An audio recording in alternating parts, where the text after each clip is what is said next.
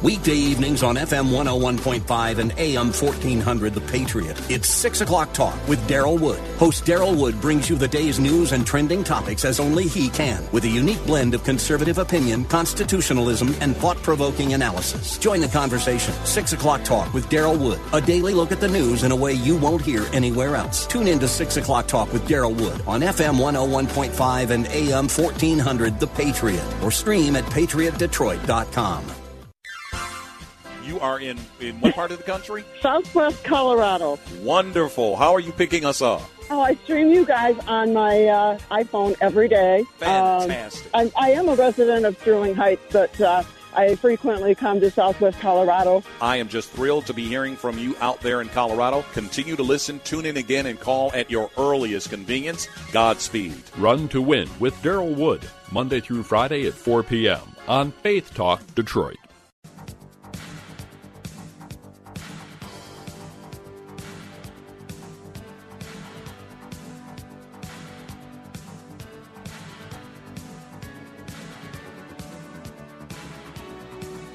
That number to call, area code 866-423-9578.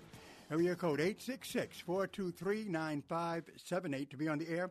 Bible Talk with Pastor Emery Moss, where I have the privilege of following the dynamic, the great, the politician, whatever you want to call him, Daryl Wood. Man, is his show fantastic, bringing you up to date on what's happening in the world and in the nation. And helps us to be able to make sure we vote correctly. So I really appreciate Daryl Wood. Now, it's Bible Talk. That's where we're at. Number to call, area code 866-423-9578. Area code 866-423-9578 to be on the air. Bible Talk with Pastor Emery Moss. And I'm interested in a lot of things, theological and biblical. And one of the big things, needless to say, is Bible prophecy. Okay? Bible prophecy. And it's very good as we look at nationally what's happening, and that's what Daryl gives us. It's good to look at some prognosis that is given to us by the Word of God dealing with future. What will the future be like? Well, that's what we'll be talking about on this program. But even though that's my agenda, your agenda can be different. Whatever you have, whatever Bible questions you have are welcome. All you've got to do is call that number, which is area code 866-423-9578. Area code 866-423-9578 to be on the air. Bible Talk with Pastor Emery Moss. Just as I look here on the board, it looks like Pastor Smith. Yep, Pastor Smith, how can I help you? Well, I'm here, and it's a Thursday. And you're right on. You're right on time. Yeah, I heard you had some power outage problems. Yeah, we had a power outage. My computer up here is dead as a doornail. Wow. But I've got my other little baby computer up here. It's battery operated, so it works fine. So, good. I was able to post what I was going to present on my website at realbiblestudy.com. So I have that open on this little computer, and I'll share it with the audience. Well, that's great. And then that realstudy.com, realstudy.com. realbiblestudy.com. That's where they can go to find out loads of information. Am I right? That's right. So the topic of my presentation today, and thank you for giving me the opportunity to be on your program, is Muslim objections to the resurrection answered. Wow, that sounds good and heavy. Now, here's the Muslim challenge.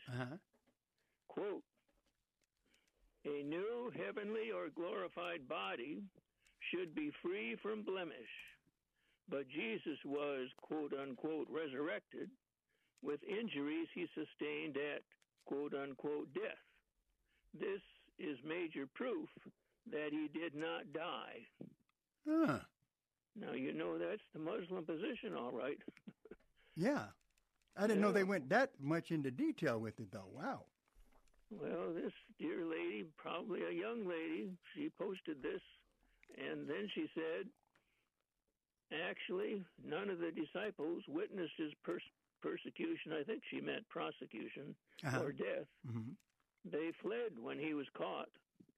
Some Christians speculate that they came back to watch, but that's mere speculation. The Gospels only mention John with his mother Mary, but the story is also doubtful because their position changed from at a distance to nearer to him to just below the cross. The records itself is so inconsistent, leaving us with doubts that they were even there. Furthermore, Jesus apparently told John to take his mother home, strengthening the belief that no one witnessed his death. And truly, no one saw his resurrection. If anyone told you there are witnesses, they're lying. None of the Gospels mention anyone seeing him rising from the dead.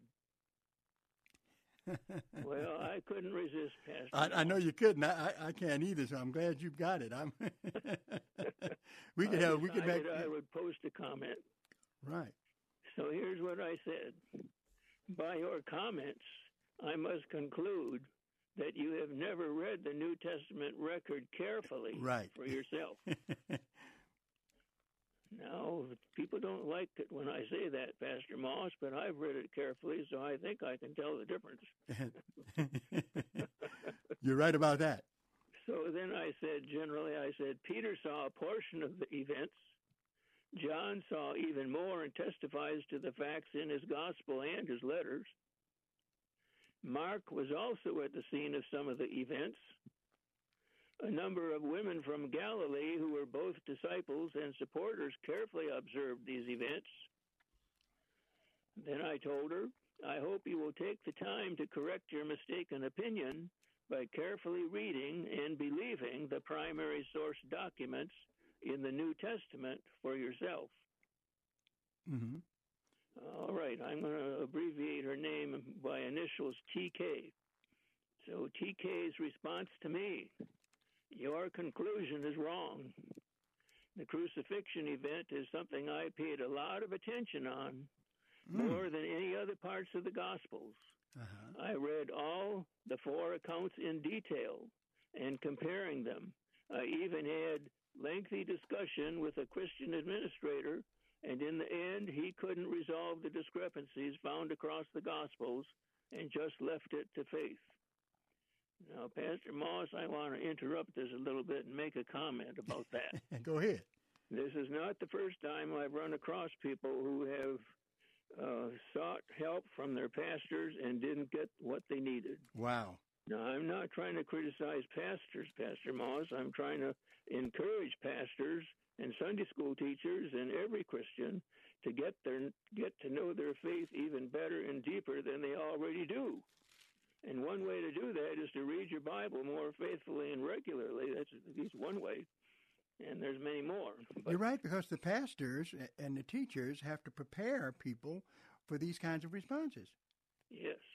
I hope the audience gets the message in this program of how to do it, because I'm reading it right off the script from the internet at the site where this took place. Okay, good. So she continues and says, by the way, why do Christians, and it's interesting, she never capitalized Christians, always assume Muslims, that's got a capital M. Oh. Make noise about their Bible, that's a lowercase b. Now, I was your English teacher, you know, and right. I've informed all my students, you always capitalize the word Bible when it has reference to the Christian scriptures. You never use lowercase b. Yeah. But anyway, that's my aggravation and pet peeve as an English teacher. But to continue. So Muslims, they always assume Muslims make noise about their Bible without having read it carefully first. You can stop your false assumptions about me. So my response to TK, you can tell her I kind of flustered her a little bit. So I said, the evidence that my assumptions are not false is provided by your statements about and against the truth of the historical record preserved in the 27 primary source documents now found in the New Testament. Your opening post stating that, quote, a new heavenly or glorified body should be free from blemish, but Jesus was resurrected with injuries he sustained at death. This is major proof that he did not die. And I say that's pure assumption.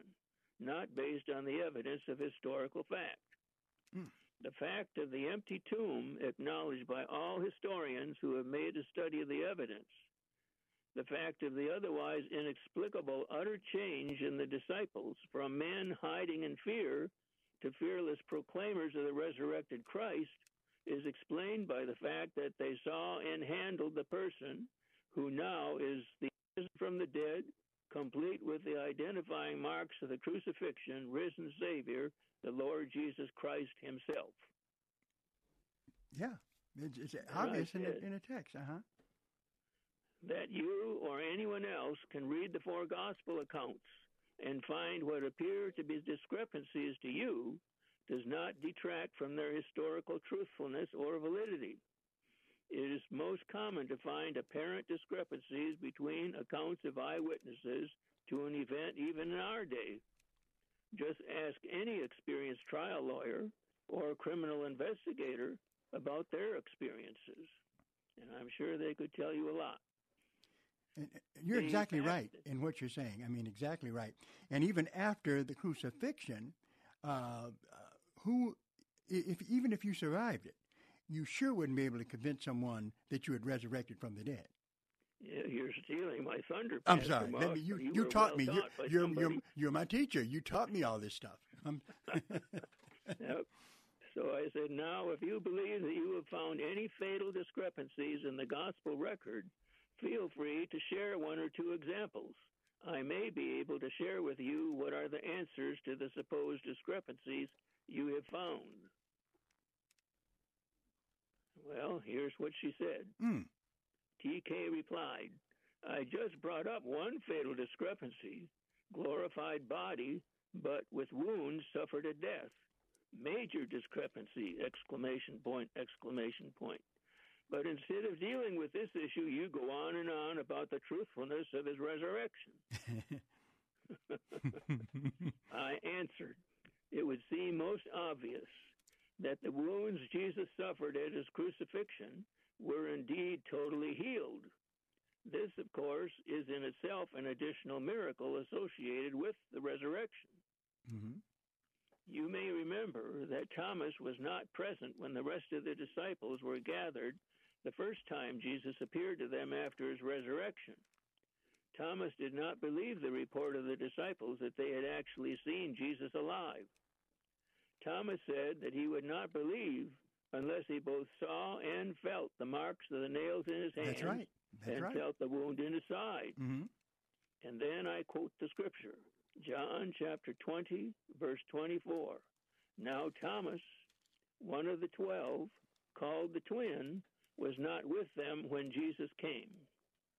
Verse 25. So the other disciples told him, we have seen the Lord. But he said to them, unless I see in his hands the mark of the nails, and place my finger into the mark of the nails, and place my hands into his side, I will never believe. That's right. In verse 26, 8 days later, his disciples were inside again, and Thomas was with them. Although the doors were locked, Jesus came and stood among them and said, peace be with you. Then said he to Thomas, put your finger here and see my hands, and put out your hand and place it in my side. Do not disbelieve, but believe. Thomas answered him, my Lord and my God. Then I comment, note 2 or more additional miracles reported in John's narrative. Jesus entered the locked room and stood among them.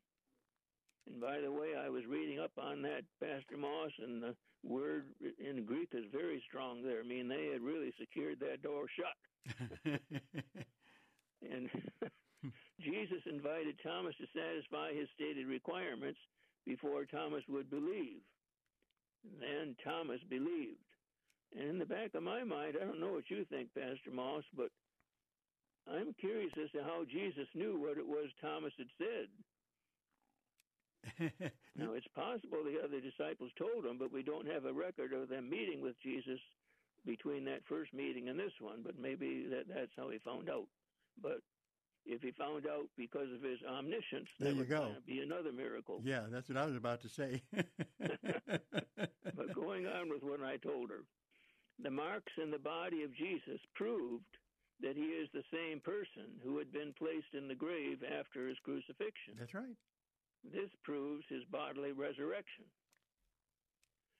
This shows that sometimes our human reasoning is mistaken. To suggest, as you have, that Jesus in his glorified body should not have retained the scars of his wounds on the cross is mistaken. Jesus himself convinced his disciples that he was the very same Jesus who was crucified but now is risen from the dead.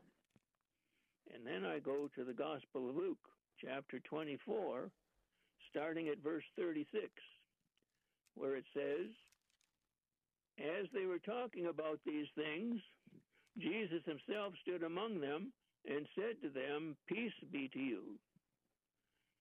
Verse 37, but they were startled and frightened and thought they saw a spirit. Verse 38, and he said to them, why are you troubled and why do doubts arise in your hearts? Then verse 39, this is the key. See my hands and my feet, that is I myself, and that's emphatic in the Greek text. Touch me and see, for a spirit does not have flesh and bones as you see that I have. That's right. Verse 40, and when he had said this, he showed them his hands and his feet. And while they still disbelieved for joy and were marveling, he said to them, have you anything here to eat? They gave him a piece of broiled fish, and in the King James Version it adds and a piece of honeycomb. They leave it out of the ESV, which is, I think, what I'm quoting from. And he took it and ate it before them. All right, now TK responds to me, and here's what she says. Your first point, his wounds totally healed, is your opinion, not based on evidence. Her second point, then you contradict yourself, saying Thomas saw the wounds and was convinced. Thirdly, if he could enter the closed room, why did he have to roll the tomb door to get out? Now, you see, she has some familiarity with the New Testament account, but she hasn't studied it as carefully as she should have. No. But anyway, my response. Thank you for continuing this conversation. If Jesus appeared before his disciples in the locked room, still suffering from his wounds at Calvary, he would surely be in bad shape. That's right. The spear thrust to his side alone would have permanently disabled him. Now, I say that without having said this and what I told her, that from what I've read, Pastor Moss, the soldier's spear thrust pierced his side and went as far as to his heart. You're exactly right, yeah. With nail wounds through his feet, he could hardly have been walking around. Yep, there you go. You want to try it, Pastor Moss? Not me. I would. That would be awfully painful. You're not kidding. Goodness. You remember I slipped on the ice and sprained my left ankle several years ago. Had to be in bed for about 6 weeks before I could walk on it and be back to normal. And it was not easy to walk back from the mailbox to the house with that ankle like that. Wow. And then that's not nearly as bad as having a nail driven through your foot. Yeah, and you're right. And the points that you're making show that if Jesus didn't rise from the dead, if he just survived it, how would he convince anybody that he rose from the dead after the horrible occurrence of the crucifixion? Yeah. I mean, what would you crawling on the ground? I have risen from the dead. No, it wasn't like that at all. So, that's right. Yeah, and that's one, and you're right, and there's a apologist who wrote on that point. He would not have convinced anybody that he rose, just that he survived. If he's crawling, and he would have to have been after the crucifixion. Yep. Well, continuing with my response to her, I say there is nothing in the historical record preserved in the New Testament documents that suggests in any way that Jesus was suffering from unhealed wounds. Yeah, that's right. Therefore, my opinion is based on the evidence we actually have. The fact that the appearance of Jesus to the disciples transformed them from being very frightened they had taken refuge where they did for fear of the Jews, to be very bold ever after in their proclamation of the bodily resurrection of our Lord Jesus Christ confirms the correctness of what you call my opinion. Yeah. And Mr. Smith, just to throw in something here, I wonder what she would do with Paul's statement in 1 Corinthians 15, where he says that over 500 brethren saw Jesus at one time. Yeah. I didn't bother to bring that up because I was tangling good enough with just what she was arguing about. Oh, yeah, you have some very good arguments. There's a lot of evidence, as you know. Yeah. Wow. John 20, verse 19 says, quote, "Then the same day at evening, being the first day of the week, when the doors were shut, where the disciples were assembled for fear of the Jews, came Jesus and stood in the midst and saith unto them, Peace be unto you." Now, I just quoted that verse so that she would see the direct words of what I was talking about. Uh-huh. Now then, I said, as for who moved the stone, and after I wrote and posted this, I looked it up and saw I was correct. I was just kind of foggy in my memory, but it's plainly stated. I said here, it is likely the stone was moved by the angels who were met at the scene that are mentioned in the record. And that's correct. The scripture says that. The stone was moved to demonstrate that the tomb was empty. He is not here, is what the record states, and I cite the record.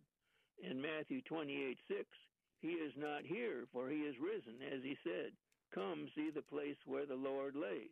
Mark 16:6, and he saith unto them, Be not affrighted, ye seek Jesus of Nazareth, which was crucified. He is risen, he is not here. Behold the place where they laid him. Luke 24:6, he is not here, but risen. Remember how he spake unto you when he was yet in Galilee. So then I state, it is not necessary to suppose that Jesus required any help to exit the tomb. Nothing stated in the record requires this supposition. Now, TK responded and said, You're assuming his wounds were healed because he seemed to be okay when he met the disciples. But to Mary, he said, Don't touch me, obviously still in pain. And then he was hungry and asked for fish. A glorified body gets hungry? What? There is no need to roll away the tomb as a sign he's risen, because the women were coming and they would have found it empty. By the way, this whole story about the tomb is also very doubtful, because until now, nobody knew the exact tomb Jesus was supposedly buried in. My response to TK, you pose some very interesting claims and questions. Point 1, unfortunately for your case, Jesus did not tell Mary, don't touch me. That is a mistranslation. That's right. Furthermore, Jesus did not say that because he was still in pain from unhealed wounds. Now, the King James Version reads, and I love the King James Version, as you know, and always use it, but sometimes we have to read it in another version to get a more accurate translation from the Greek. So here we go. King James says, Jesus saith unto her in John 20:17, Touch me not, for I am not yet ascended to my Father, but go to my brethren and say unto them, I ascend to my Father and to your Father and to my God and your God. That's right. But now, in the Emphasized Bible done by Rotherham, it reads, Jesus saith unto her, Be not detaining me, for not yet have I ascended unto the Father, but be going unto my disciples and say unto them, I am ascending unto my Father and your Father, and my God and your God. So the Greek grammar involved for the word touch is it's a present imperative used to prohibit action in progress. In other words, she had already been holding them and grasping them. That's right. The idiom for the word touch is to touch is used for detention, for diverting from any purpose. In other words, she was trying to cling on to him, and he had to leave. Yeah. But you're right, and I've seen that. Mary that he was not leaving immediately, that is, ascending to heaven, but that she would have further opportunities to see him. Notice in this record in John's Gospel, recorded just 10 verses later, Jesus encourages Thomas to touch him, and to feel the scars from his wounds. Verse 27 of John 20, Then saith he to Thomas, Reach hither thy finger, and behold my hands, and reach hither thy hand, and thrust it into my side, and be not faithless, but believing. Notice the record in Matthew 28, 9 and 10. Matthew 28, 9, And as they went to tell his disciples, behold, Jesus met them, saying, All hail! And they came and held him by the feet and worshipped him. Then said Jesus unto them, Be not afraid. Go tell my brethren that they go into Galilee, and there they shall see me. Now, my second point was, Jesus is not starving from hunger when he asked if they had any food to eat. Exactly. Rather, he wanted to assure them that he was indeed the risen Savior, emphasizing that it is I myself. Quoting Luke 24:36, And as they thus spake, Jesus himself stood in the midst of them, and saith unto them, Peace be unto you. But they were terrified and affrighted, and supposed that they had seen a spirit.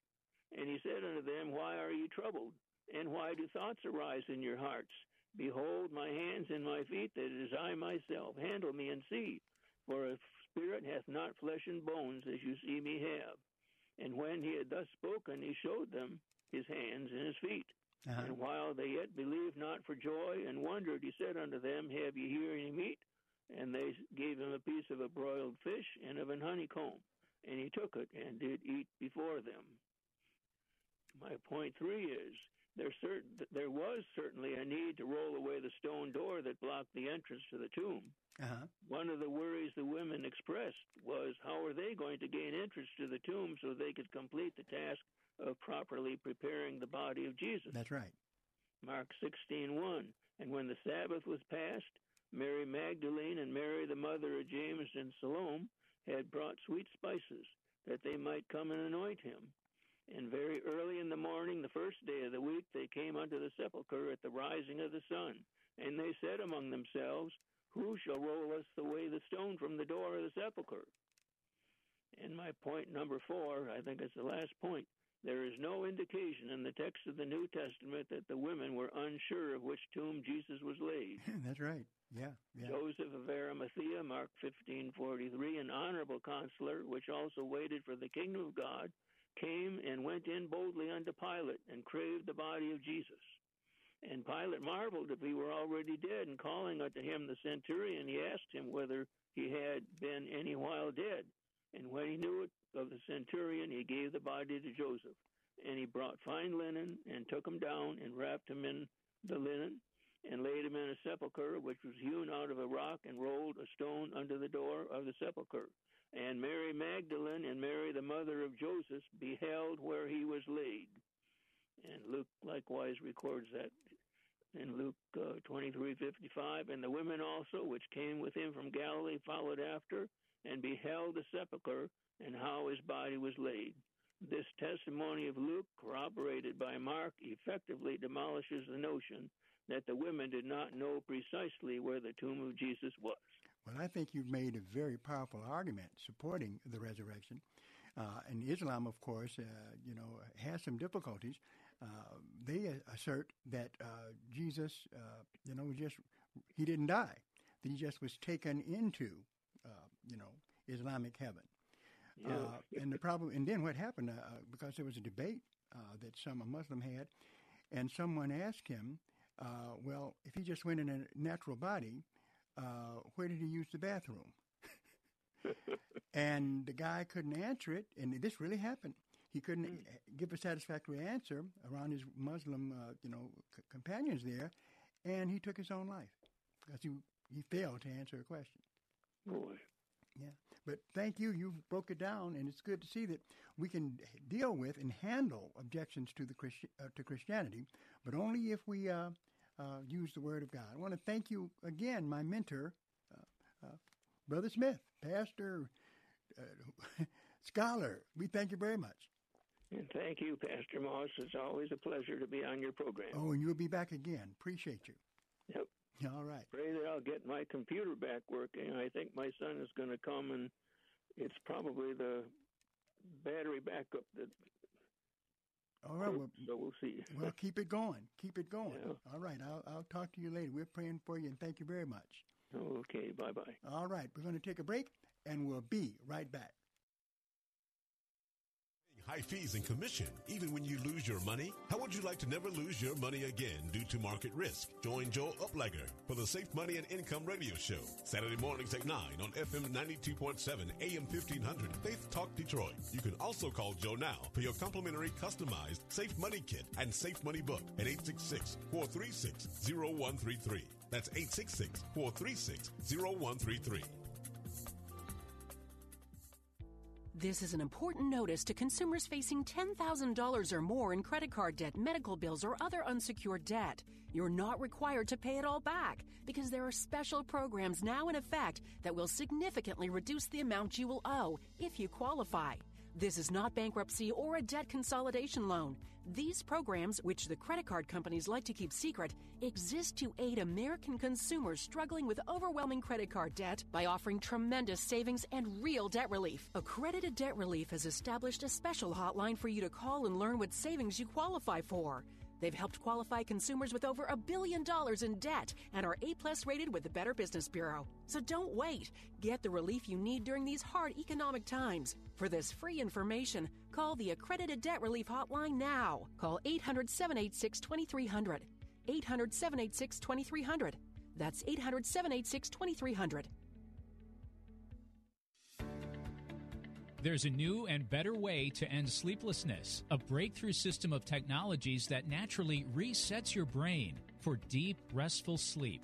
Brain Life Center in Auburn Hills has teamed up with GottaHalfItNow.com so you can personally experience and learn about these new safe and effective technologies. Available now through GottaHalfItNow.com. Brain Life Center is offering their initial 90-minute assessment and consultation for just $75. That's half the regular price. For the first time in history, computer scientists and engineers have created an auditory mirror for the brain that allows it to reset and realign naturally. This means sleeping through the night, waking rested, and having calm, focused energy throughout the day. Available now through GottaHalfItNow.com. Brain Life Center is offering their initial 90-minute assessment and consultation for just $75.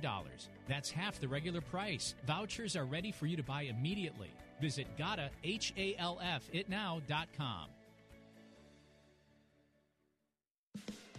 Dr. Charles Stanley with encouragement for believers. The only way in this world that you and I are acceptable to God today is grace.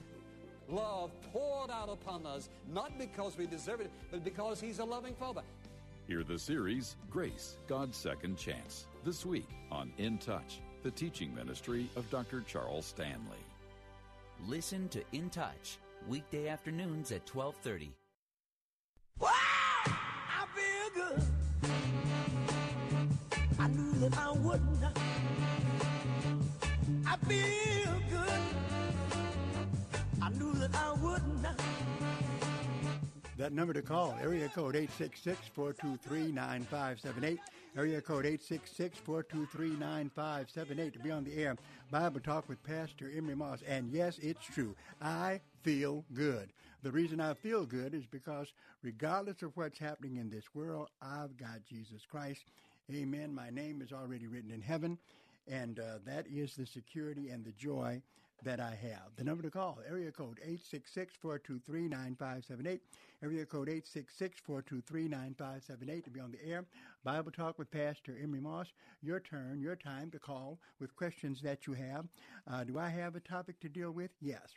The Olivet Discourse, looking at biblical prophecy. And often we focus on, and it's not bad to focus on this book, the book of Revelation. I mean, if you want to get into biblical prophecy, Daniel and the book of Revelation, very powerful. But needless to say, throughout the prophetic material in the Bible, Zechariah, Zephaniah, all of them contribute to biblical prophecy. And Jesus himself, in Matthew chapter 24, here he gets very prophetic. Okay? Now, of course, Jesus is the one who reveals the future to John in the book of Revelation as well. But before that, we have the Olivet Discourse in Matthew chapter 24, where Jesus drops down some very, very heavy stuff. So we want to examine this. Now, whatever I'm saying, if you've got a question of your very own, something that you want to deal with, you never have to worry about taking me off topic because I get right back on it. But I am interested on what you're thinking and what is in your biblical and your theological mind. So do give us a call at area code 866-423-9578, area code 866-423-9578 to be on the air. Bible Talk with Pastor Emery Moss. Let us look here at Matthew 24. What an astounding chapter. It is a prophetic chapter, right? And so we're going to go into it. But before we do that, we've got Rick on the line. Let's see what's on Rick's mind. Rick, how you doing? Pastor, how are you? Great, great. Thanks for calling. Love the job that you and Daryl do, by the way. I tell you, that Daryl Wood, man, I'd be jealous of him. I have to slap myself. I think you're jealous of each other. You guys are the best 1-2 punch on talk radio as far as I'm concerned. Hey, that's pretty good. 1-2 punch. I like it. Yep. We got to punch back at the devil. There you go. Speaking of which, I do have a question for you, sir. Uh-huh. Jude, that beautiful short chapter right before Revelation. Right. It says that Michael the Archangel had to contend with the evil one for the body of Moses. Can you shed any light on that? Well, the thing is, we can't shed much light on it. All we know is that Jude records it. Now, what happens is that he doesn't tell us where he gets it from, but definitely what happens is that it had to have really occurred, or it wouldn't be in Jude. And so there are books that God could pull information from, and that doesn't mean that the whole document is inspired by him. But if there's something true, the Bible has a right to record it. Now, we see that again, or something similar to that, over in Acts, where, in fact, in chapter 17, right? Acts chapter 17, Paul, he's in Athens, all right? Follow me with this. He's in Athens, and he wants to preach to them. How can I get through to them? Because they had, you know the Greeks, they believe in Zeus, Artemis, Venus, all these gods. How can I appeal to them? Yes. So it says in Acts 17:22, then Paul stood in the midst of Mars Hill and said, you men of Athens, I perceive in all things you are too superstitious. For as I passed by and beheld your devotions, I found an altar with the inscription to the unknown God, whom therefore you ignorantly worship. Him I declare unto you. Okay. Then he continues to argue with them, right? Says in verse 26, and hath made of one blood all nations of men to dwell on the face of the earth, and hath determined the times before appointed and the bounds of their habitation, that they should seek the Lord, if haply they might feel after him, and find them, though he be not far from every one of us. So he's talking this stuff now, okay, from their background. Then look at what he says in verse 28. For in him we live and move and have our being, as certain also of your own philosophers have said. For we are also his offspring. Here he's quoting from philosophers like Aristotle and Plato. Aristotle did not know about Jesus. He did believe in God, okay? He said that God was the great, the cause of all things, okay? And Plato said that God was the ground of all being. So he's not agreeing with everything they said, but he did agree with this, and this was in their literature, and we see it here being utilized in the Bible. So with Jude, the same thing. God can pull true statements from literature and then, use it for his advantage in the Word of God. And you're exactly right. In Jude, it doesn't, where you're reading at verse, was it at verse 9? Yes, I don't have it right in front of me, sir. Okay. I was just quoting from it. Yeah. Yes. Yeah. So you see that. And then we see some other things as well, right? Where it says that in verse 14, Jude, verse 14, and Enoch also, the seventh from Adam, prophesied of these sayings, behold, the Lord comes with 10,000 of his saints. Now notice also, you asked a great question, brother. Here it says Enoch, also the seventh from Adam. We read about him in Genesis. But we find out here that he prophesied, that Enoch prophesied. Okay, Adam prophesied of these sayings, behold, the Lord comes with 10,000 of his saints. So here Enoch talked about the coming of the Lord. Okay, but this was in the book of Enoch, which we don't have. But God can quote from true sources that are in a book and not quote from the rest if he desires. One last question for you, sir, real quick. Yes. If I could.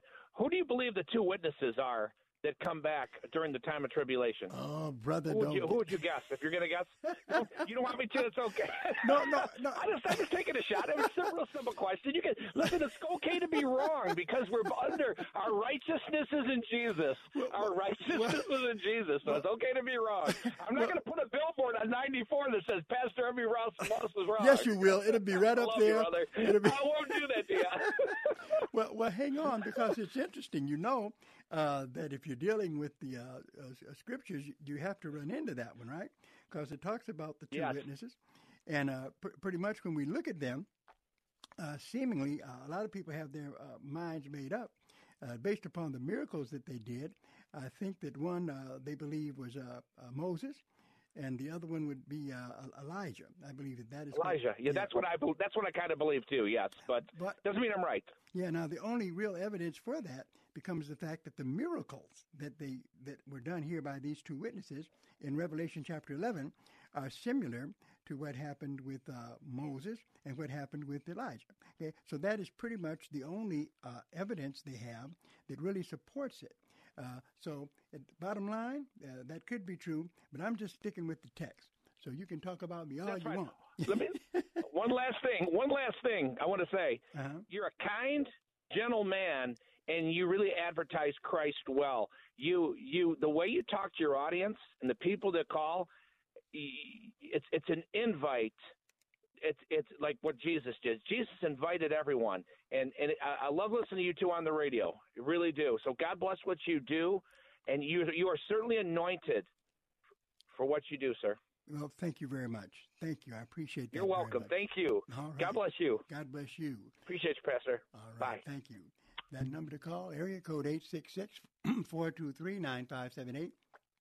Area code 866-423-9578. We're going to go to Fada in Madison. How you doing, Fada? Hey, what's going on, Pastor? Now help me. Am I pronouncing that name correctly? It's Fadi, but it's Fadi. right. Okay, I got it. You got to help me. Okay. No, it's cool. Well, what's on your mind? So I was reading Matthew chapter 24, and this thought came to my mind. It says the abomination of desolation. Right. And so what I was thinking is that's kind of happening currently with the temple being gone, and you have the Dome of the Rock and Al-Aqsa Mosque, where the temple used to be. Mm-hmm.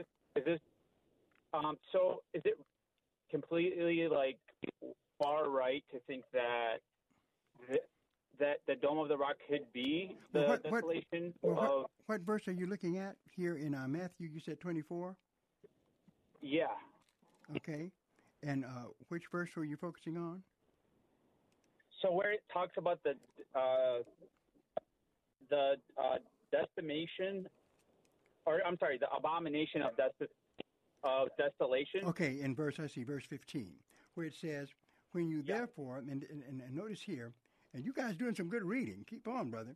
It says, and this gospel of the kingdom shall be preached in all the world for a witness unto all nations, and then shall the end come. Okay? So we see here that his focus is on the end. Okay? And that, would be a lot of time. Okay? So he's not talking about something that was going to be present soon, but in the end. And notice it says, again, and this gospel of the kingdom, 24:14, shall be preached in all the world for a witness unto all nations, and then shall the end come. And when you shall see the abomination of desolation spoken of by Daniel the prophet stand in the holy place, whosoever reads, let him understand. Now, what that is talking about there, okay, has got to be the Antichrist going into the temple, claiming that he is God. Okay? This is how far in the future that Jesus is looking at that point there. Okay? Now, of course, and this has happened before. This happened under Antiochus Epiphanes, a Greek. The Greek? Yeah, a Greek leader, okay, or emperor. And what he did was he desecrated the temple, okay, had them to, offer up a pig or something like this.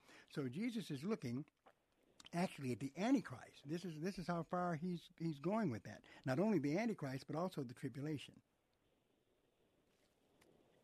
Okay. Yeah. So it's the temple. Okay, so it's not, because I was thinking in my mind that the temple is gone, and then the abomination would be like the Dome of the Rock or the Alaska Mosque, which is clearly an antichrist and a false. Well, what we're looking for is a rebuilt temple. Yeah. I see. So this is pertaining to a temple has to come back before anything could happen. There you go. The temple is going to come back. Now, there will still be prophetic things happening, but that key prophetic event needs the temple to be rebuilt before it takes place. I see. Okay. Good question that you asked. Yeah, I appreciate you answering it for me. All right. I was like, I had an itch for it for the past couple of days, and I just happened to get in my car, and then you were talking about Matthew chapter 24, and I was like, oh, wow. Oh, yeah, it's a very deep prophetic passage. Thank you for your call. Thank you, Pastor. All right.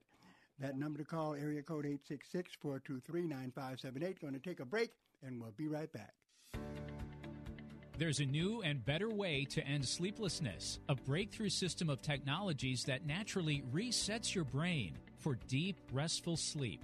Brain Life Center in Auburn Hills has teamed up with GottaHalfItNow.com so you can personally experience and learn about these new safe and effective technologies. Available now through GottaHalfItNow.com. Brain Life Center is offering their initial 90-minute assessment and consultation for just $75. That's half the regular price. For the first time in history, computer scientists and engineers have created an auditory mirror for the brain that allows it to reset and realign naturally. This means sleeping through the night, waking rested, and having calm, focused energy throughout the day. Available now through GottaHalfItNow.com. Brain Life Center is offering their initial 90-minute assessment and consultation for just $75. That's half the regular price. Vouchers are ready for you to buy immediately. Visit GottaHalfItNow.com. FM 92.7, AM 1500, the mobile app, or on the web. We're all the same great Faith Talk Detroit. If you want to make a difference in your life that impacts you for years to come, then it's time to stand with Israel by going there. Consider the thrilling excitement of joining nationally syndicated media host Dr. Sebastian Gorka and renowned author and filmmaker Dinesh D'Souza on the Stand with Israel tour November 30th through December 9th, 2022. Journey through the Holy Land with two of the most respected political commentators of today. Together with like-minded travelers, you'll see over 40 iconic sites during the 10-day tour. You can pray at the Western Wall in Old City, Jerusalem, float on the Dead Sea, and take a boat out into the middle of the Sea of Galilee. Visit StandWithIsraelTour.com to reserve your spot or call 855-565-5519. Visit StandWithIsraelTour.com or call 855-565-5519 to book today. Find out what we've been up to. WLQV's newsletter is online. Go to faithtalkdetroit.com and enter keyword newsletter. Get in the know now. This is Life Issues with Brad Mattis, president of Life Issues Institute. Before abortion was legalized, pro-abortion activists claimed tens of thousands of women died from illegal back-alley abortions. One of those people, Dr. Bernard Nathanson, later admitted those numbers were totally false. According to the U.S. Vital Statistics, only 39 women died from illegal abortions the year before Roe v. Wade. Today, the extreme pro-abortion organization called Occupy Democrats claims the same outrageous numbers. They also claim Roe was the end of women dying from abortions. This is another lie. Hundreds of women have died from legal abortions since Roe. And those are only the reported ones. Most go unreported. Abortion advocates will say and do anything to keep the lucrative abortion industry humming along while women and their babies suffer. Like us on Facebook at Life Issues and stay informed, more informed than you've ever been.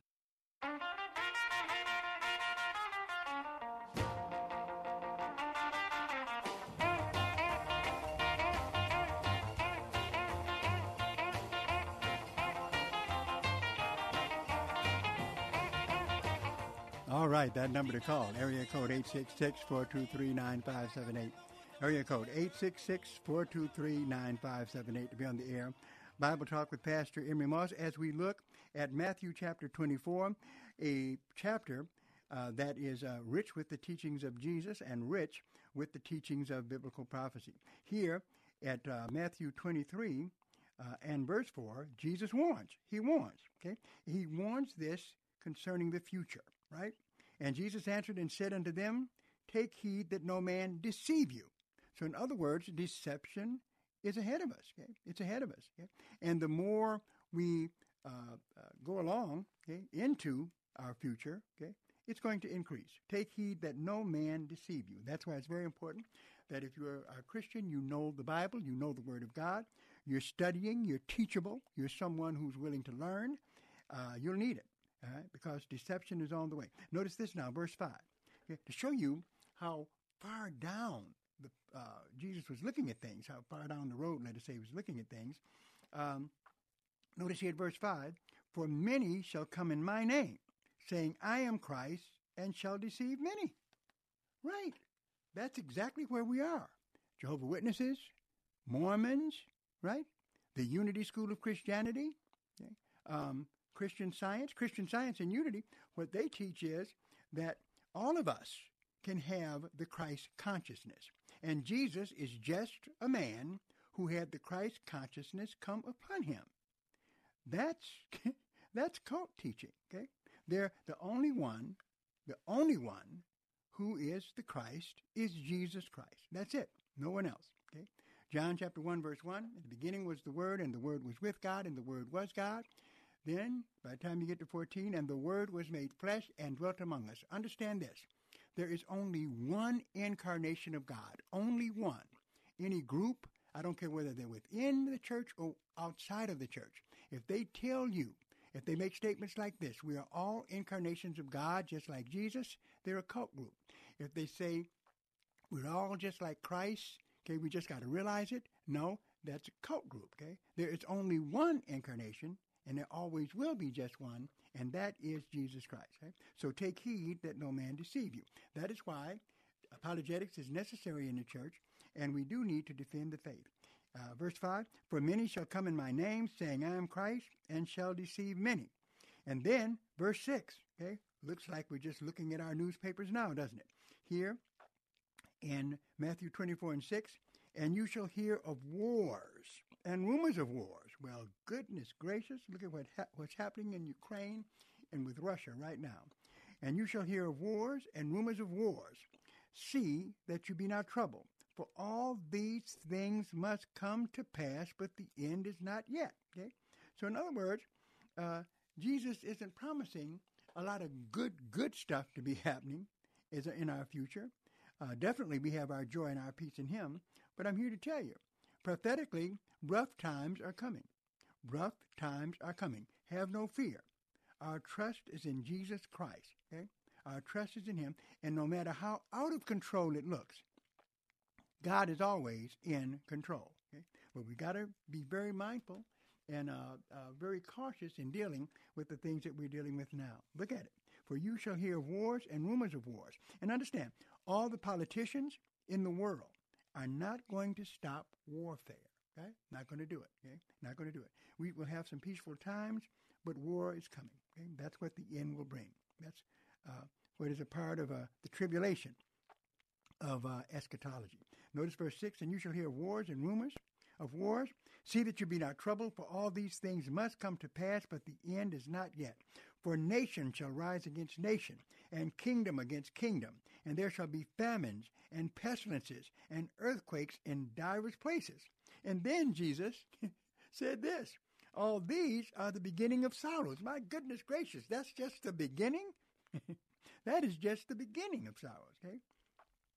Then it says this at verse 9, then shall they deliver you up to be afflicted, right? And that's right, if you're a Christian, get ready, okay? Some countries it's happening already. We here in this country, and if you listen to Darrell Wood, he breaks it down perfectly. We're not having people trying to kill us, but definitely they're trying to destroy what we believe in. No doubt about it. All this transgenderism, all this support for homosexuality. I mean, goodness gracious, right? Okay. Says, verse 9, then shall they deliver you up to be afflicted, and shall kill you, and you shall be hated of all nations for my name's sake. And now we do see a time when Christians are being attacked, being hated. We are attacked for believing what the Word of God says. I can't believe it. Where a coach, okay, I guess it was a football game, right, was praying, and they fired him. Goodness gracious. I'm here to tell you, they would not do that to someone in Islam. They would not. They do that to Christians, right? All right. If you disagree with that, call me next time. We'll talk about it. But I've seen it. They let the Muslims pray, but not the Christians. Notice here at verse 10, and then shall many be offended, and shall betray one another, and shall hate one another. And many false prophets shall rise, and shall deceive many. Now listen to this, verse 11. Many false prophets shall arise, and deceive many. I do believe that God can give a person a prophetic message for someone else, but that doesn't make them a prophet. There are no prophets today like there were prophets in the Old Testament times. Just not. Okay? The Bible now is the Word of God, but regardless of what you feel, one thing for sure, if anyone prophesies to you one time, if they say, thus saith the Lord, this and this is going to happen, and it didn't happen, that is a false prophet. You need to leave that person alone, right? Because the Bible prophesies. It tells us already. And many false prophets shall rise and deceive many. And because the iniquity shall abound, the love of many shall wax cold. This one I might want to end on, right? Do not let your love grow cold. Do not allow the devil to turn us against each other. The church, the best gift to have is love. We must love each other. We must. So, in fact, we want to attract people because of our love. Okay? But in the future, wow, we've got some rough things happening. All right?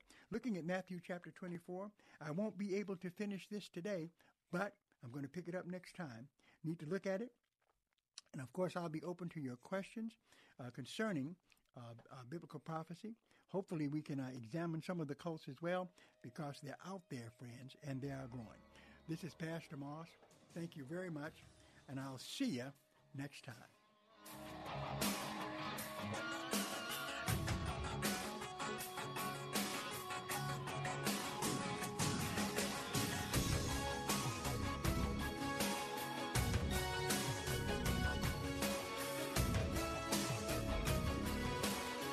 Sponsored by Bible Boot Camp Ministries.